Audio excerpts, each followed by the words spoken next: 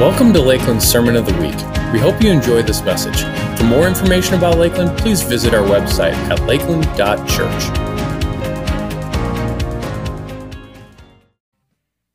Well, here we are, week 2 of Summer Playlist. I hope you enjoyed week 1. I know a lot of people were super pumped just to pump up the music. We kind of threw it out there, said, what's your favorite song to pump up in the car as you take off, roll down the windows? And this series has been a little bit about that. Or that's where we're going to be going. It's just kind of giving you a fun song to just anchor your heart to all week, along with some truths that we just are diving into in Scripture. But this week, before we dive into this week's song, a few things to just let you know about. I'm super excited. If you missed kind of at the pre-service stuff, we've got some exciting things coming. We're going to be getting back together here pretty soon, and I'm excited about that. Church in the Park, July 5th is going to be happening. Want to invite you all to that, as well as the following week, we're going to be returning here and having our services in person. And so more details on our website. Make sure to go check those out to see about in-service services coming up. Of course, we'll be live streaming throughout all of this. If you just love watching in your jammies or around your kitchen table or however it is, we'll continue to be streaming. But a couple things, man, God's doing some good things. I got this email. Sometimes I just like to share some wins, and I hear wins all the time, but I want to share one with you that I just thought was so cool. This is not from someone who attends our church. It was just a local teacher who emailed us this email. She said this. Once again, from a teacher's perspective, she said, I've been the wife of a police officer for the last 22 years, and I'm extremely proud of my husband and his profession. Typically, I don't worry too much about his work, knowing that he's well-educated and highly trained, but with the current situation, my concerns and worries have grown. He came home the other day from work saying that there were tons of treats dropped off at the sheriff's office by members of your church. And the fact that the members of your congregation took the time to bake goodies, buy water, and simply just thank the men and women at the sheriff's department is more meaningful than they'll ever know. They are the reason the deputies go to work every day and do their jobs. From the bottom of my heart and the hearts of everyone at the sheriff's office, thank you for your continued support, love, and prayers. They are greatly appreciated. And I just love that. I mean, I would, from at home, just give it up for the people. And here's the beauty of it. I don't even know who did that. I don't know if it was an individual or a group of people or a small group, but here's what's so cool. I share that with you because I want to just maybe plant something in you right now that you'd think, oh, we could just do this.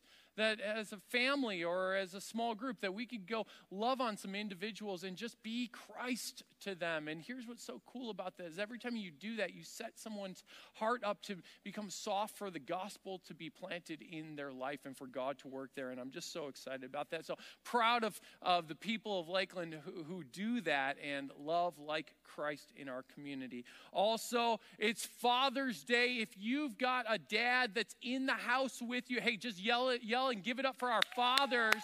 Give it up for your father. If your dad is in the room with you, you just go tackle your dad right now. Go give him a hug. Go. Run. Go do it. I can't believe, I got 2 kids on the stage. No, Oh, thank you. I had no idea that you would do this for me. Oh, that's so nice. They had no idea if they could. So I'll get more love the rest of the week, but thank you guys for doing that. It's fun to just be with our kids. I love it. It's a joy being a dad. I just say I love you to my dad as well as my father-in-law. They're men of God who've modeled a love for Jesus, a passion for life and adventure, and just love you guys. Today, we continue in this series, Summer Playlist. And the song of the week, I know you've been waiting for it all week long. Some of you saw it earlier on Facebook, but give me a drum roll wherever you're at. Come on, give it to me. Is Graves in the Gardens. Hey! We've done Graves in the Gardens a few times, and I just love this song. Here's my son Reese just talking a little bit about how much he loves it and why. Go check it out. Hey, Lakeland.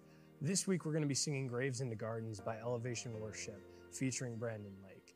And my absolute favorite part of this song is the bridge where it says, "You turn mourning to dancing, you give beauty for ashes, you turn shame into glory, you're the only one who can. You turn graves into gardens, you turn seas into highways, you turn bones into armies, you're the only one who can." And what I think is so beautiful about that is it reveals and highlights two very beautiful truths. That one, God is in the business of redeeming that which Satan has destroyed in his creation. And two, he is the only one who can do it. And oh, how amazing it is. I love this song as well. It is just a super sweet song that speaks to the story of really how God is redeeming all things, and he's turning what seems like a complete loss into a complete victory. And here's the deal. If you've ever wondered, can God turn a life around? Maybe for you, you're thinking, can God turn this life around? Or maybe you're thinking of someone else. Can God turn that life around? Can God do anything from where I'm at? Or maybe you've faced some really hard times, or maybe you're currently facing some really hard times, and you're wondering, where's God in the midst of all this? Well, I want to answer that question for you today. And if maybe you're not in a tough spot, you're like, hey, life is good right now. Well, then here's the deal. You need to store this away for the day that you are facing the storm, because on that day, you're going to have to remind your heart that this is what God is up to. And we're actually today we're going to look at an individual whose story is kind of a massive train wreck, and how God is really in the midst of it, using it for something incredibly great. And the person that we're looking at is Joseph. Not the earthly father of Jesus, but the Joseph in the Old Testament that the musical was about, Joseph in the Technicolor Dreamcoat, that Joseph. That's the guy that we're going to be looking at. And we're going to actually start by going to the end of his story, and then we're going to hop back to the beginning. But here's one of the famous kind of verses at the end of his story. Let's check it out here in Genesis chapter 50, verse 20. It says this: "You intended to harm me." He's talking to his brothers at this point, but God intended it for good, to accomplish what is now being done, the saving of many lives. And so while it looked like it was a train wreck, like the brothers were after him and going to do something horrible, God actually had a great plan of redemption through it all. And you need to know, let's just go back to that verse real quick here, because what you need to know about this verse is that this was a 23-year journey to make this statement. It's not like this happened overnight. This was, hey, I've come to this understanding that this was your plan to harm me, but God intended it for my good. And that was a 23-year journey before he made that statement. From the moment that he knew God had a good plan for him to the moment he spoke those words, it was quite a journey. It's not always overnight. And it was 23 years waiting for a dream that God had given him to come into fulfillment. And so it really starts in Genesis chapter 37. And let me just kind of set up the context here. So Joseph actually is the youngest of 12 brothers, and God has this really sweet thing that he's kind of given to Joseph. He gives him these dreams and the ability to interpret and understand his dreams. And his dreams, he has multiple dreams that represent really his brothers and his dad even bowing down to him. And now maybe Joseph made a mistake here by telling them the dream, but he did. He kind of told them the dream, and it was probably a mistake because in that day and age, normally the younger sibling would always serve the older sibling and the parents. And so when he's saying, "You're going to bow down to me," it was really offensive, actually. And the end result is his older brothers ended up hating him because of even having these dreams. Now, before we hop into this, and you're going to see the many graves that Joseph is going to kind of face in life, I want you to remember this one statement. Here's kind of our big statement of the day. Big idea is this: God always provides a grace when you face the grave. God always provides a grace for you when you face the grave. And in Romans chapter 8, verse 28, it says this: "And we know that in all things," everyone say all things, say it loudly, all things, "God works for the good." Everyone say good. I didn't hear you from home. Say good. You guys are kind of weak here too, okay. "For the good of those who love him, who have been called according to his purposes." God works all things for the good of those who love him, who have been called according to his purposes. Now here's the thing you need to know, is that God has extended good things to all of humanity. Here's some of the things he has extended to everyone. He extends his love.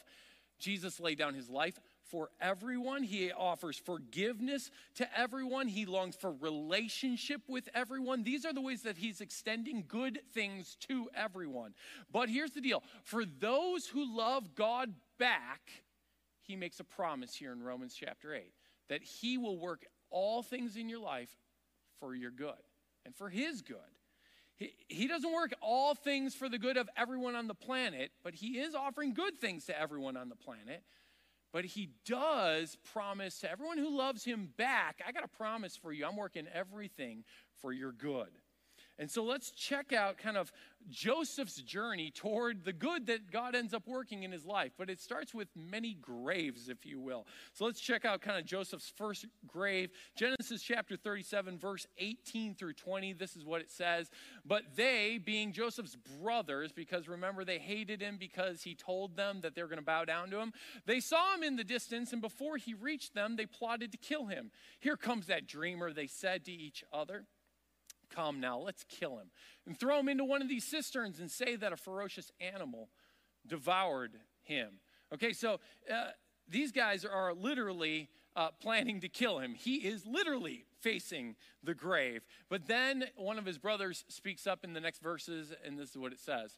When Reuben heard this, that's one of his brothers, he tried to rescue him from their hands. Let's not take his life, he said. Don't shed any blood. Throw him into this cistern here in the wilderness, but don't lay a hand on him. Continue on. Reuben said this to rescue him from them and to take him back to his father. So Reuben had a plan. He wanted to save his brother and take him home.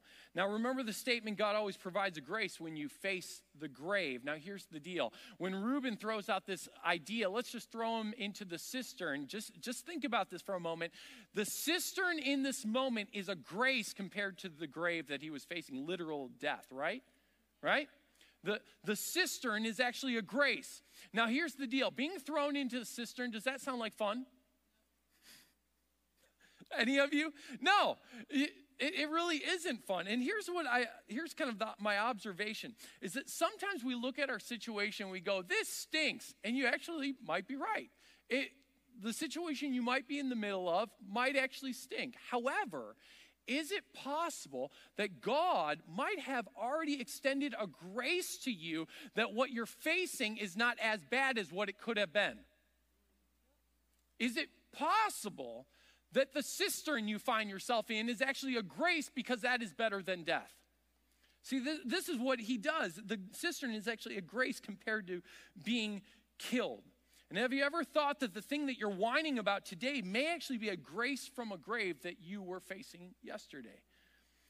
So Joseph, he's not killed. He's thrown into the cistern. And then all of a sudden, a group of Ishmaelites, they are a different kind of group of nation of people.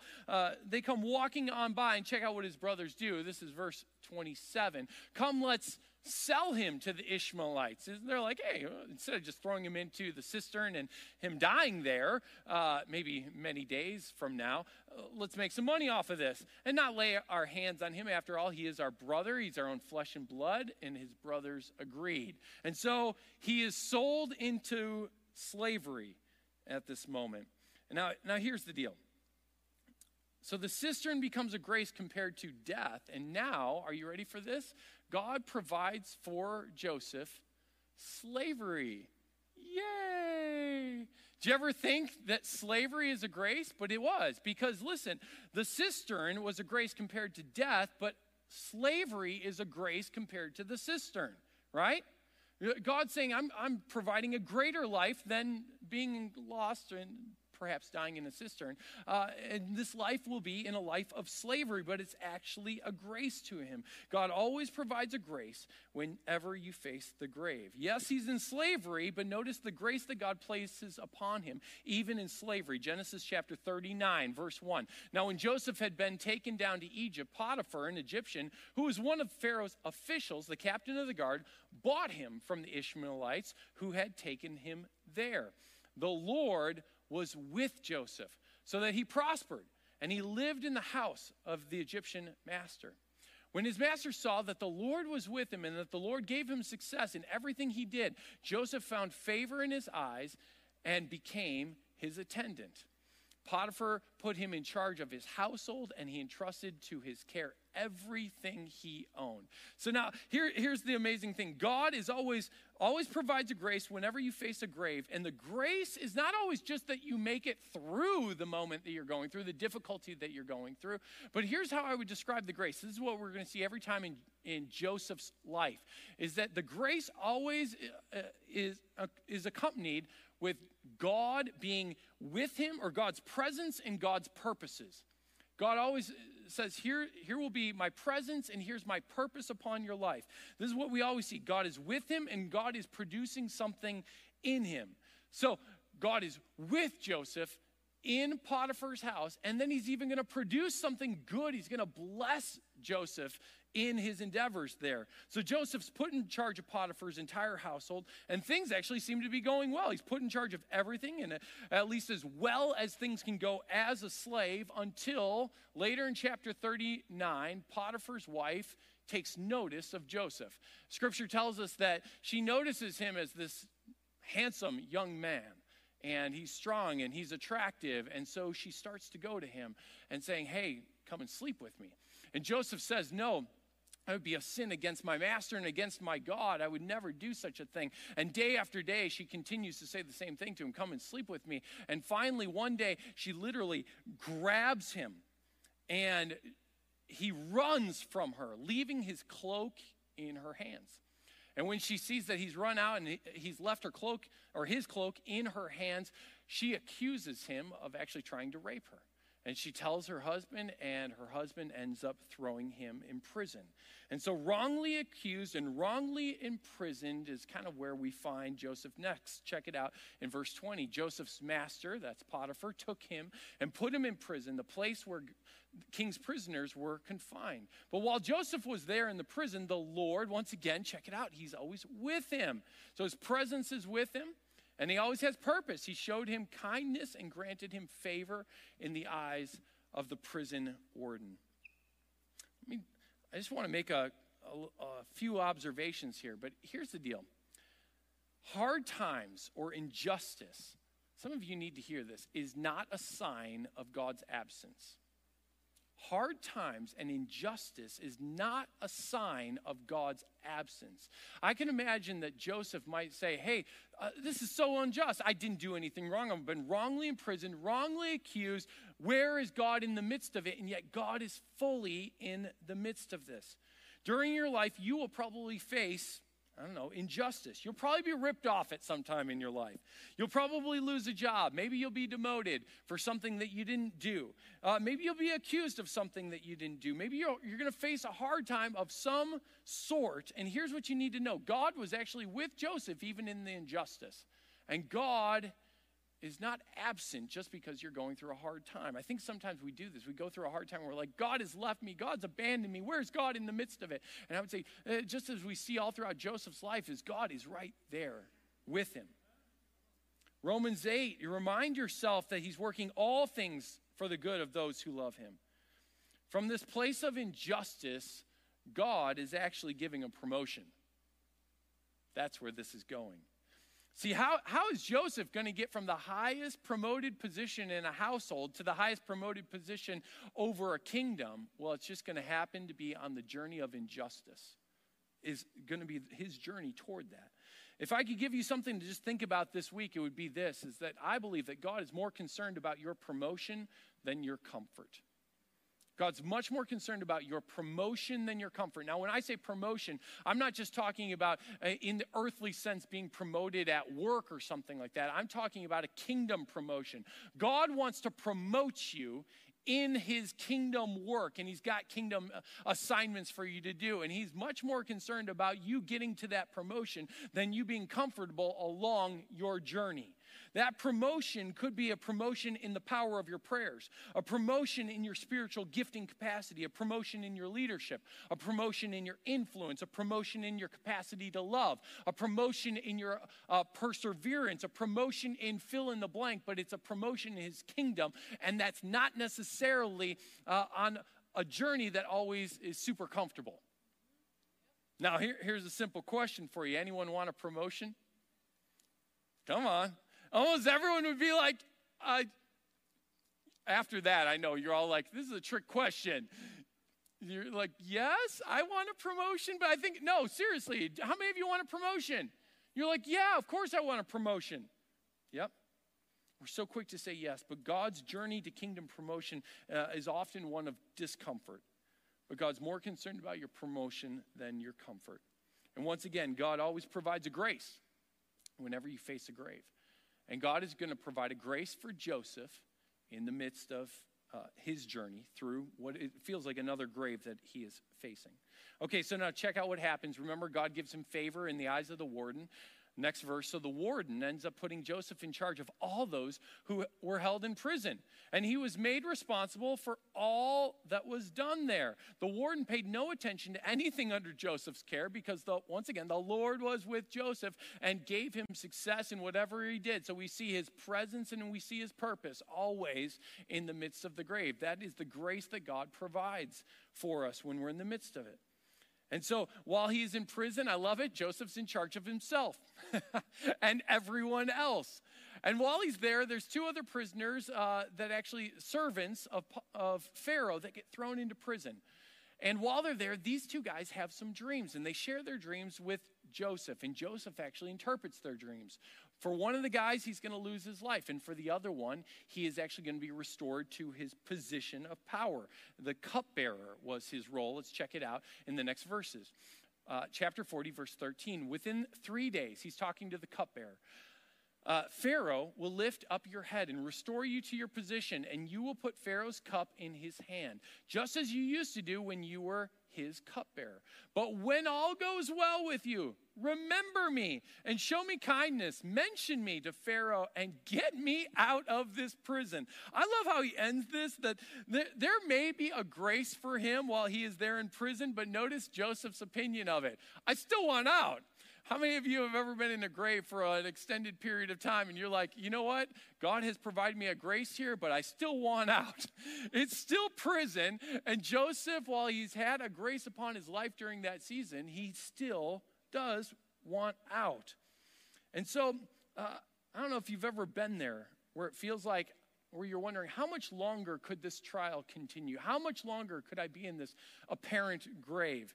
Have you ever felt like, how much longer can you handle this? How much longer will it feel like I am here? And what do you do when you are there? What do you do when you feel like I'm just stuck in this grave? Well, I would encourage you to do this. Keep asking for two things, God's presence and God's purpose to be revealed to you, and keep trusting him in the midst of it. Yesterday, one of the silliest things happened.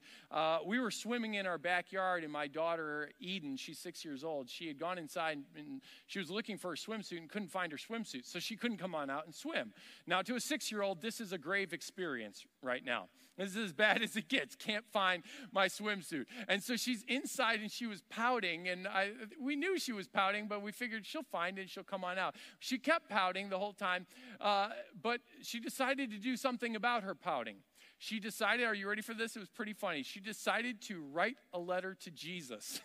So one of my older daughters, she comes driving home, and she sees Eden out by the mailbox, and Eden is mailing this hand kind of written letter. It's not really a written letter. It's really pictures. It has a picture of Eden, which she labeled as herself, with a tear in her eye. It just cracks me up.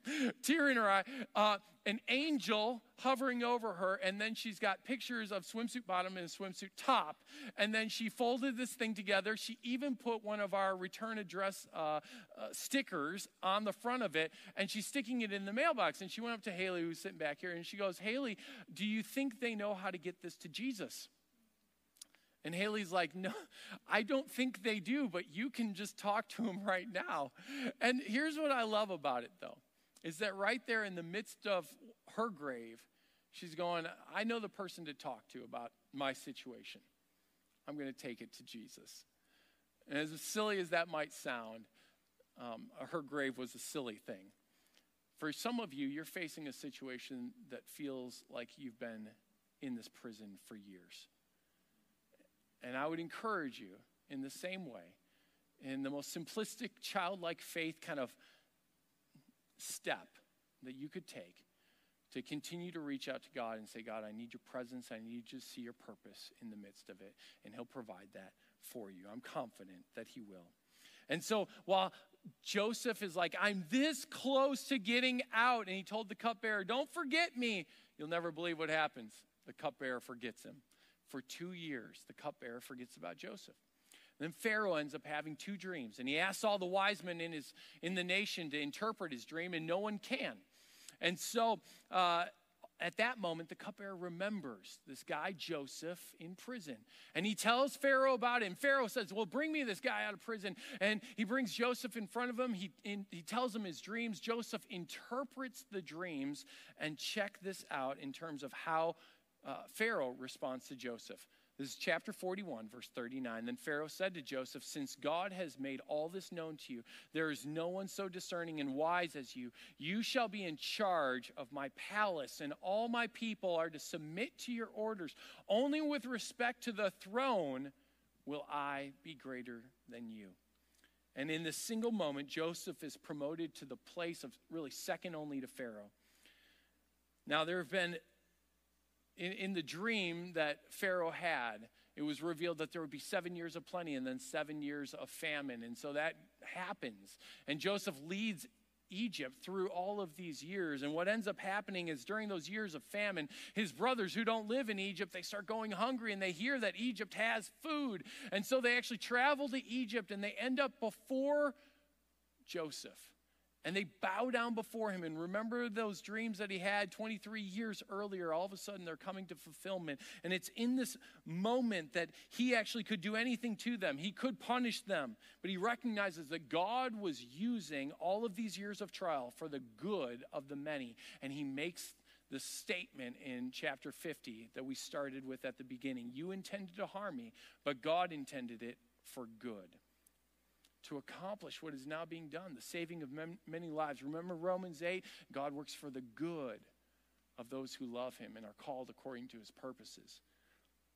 God is playing the long game for our good in our lives. When I say playing the long game, that's a phrase that we often apply to sports, or when we're thinking about, sometimes we'll take what looks like a loss temporarily for the ultimate win.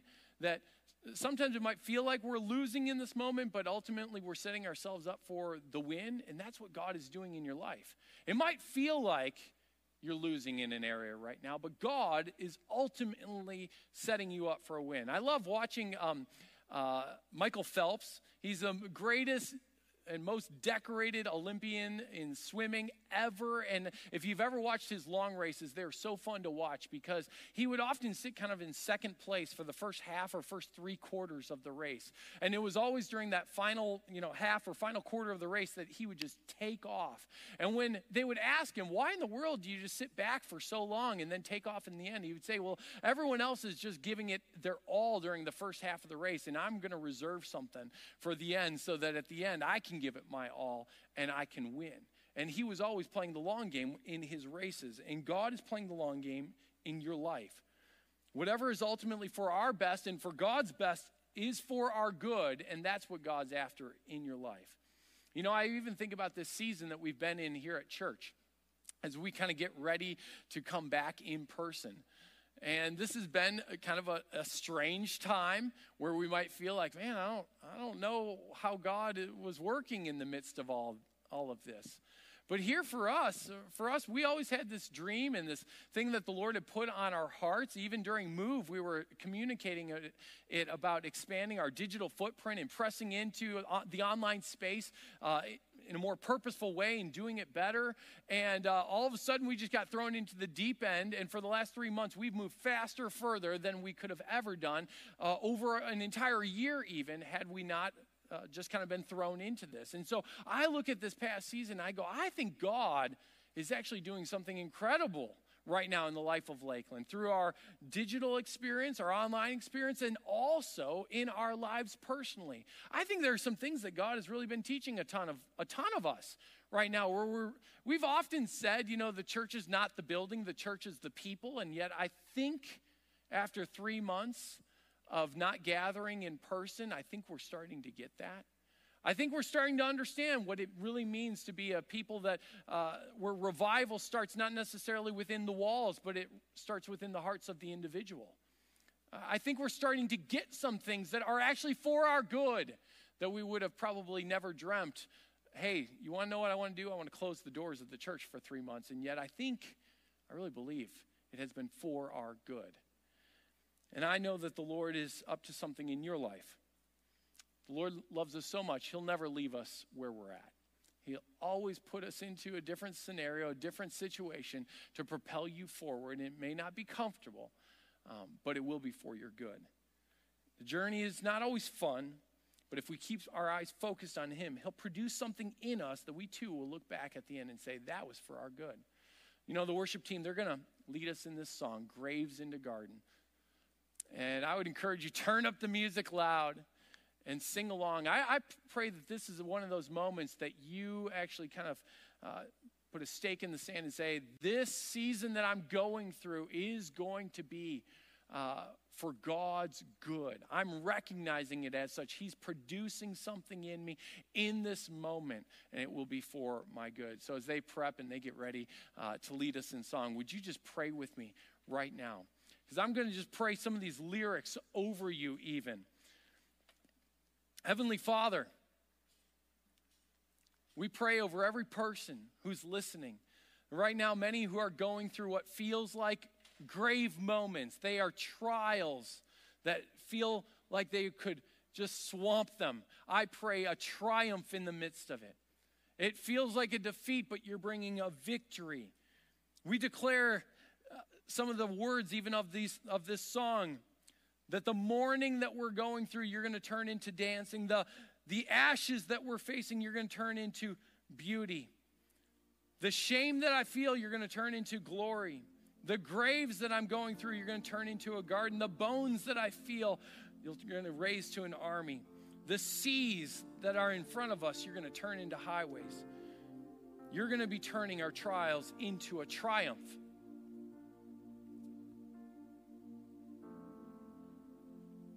And for some who feel like they have been in the grave for way too long, I pray that you would reveal your presence to them and your purpose, what you're accomplishing in them, prepping them for, perhaps leading them into a moment of promotion right now.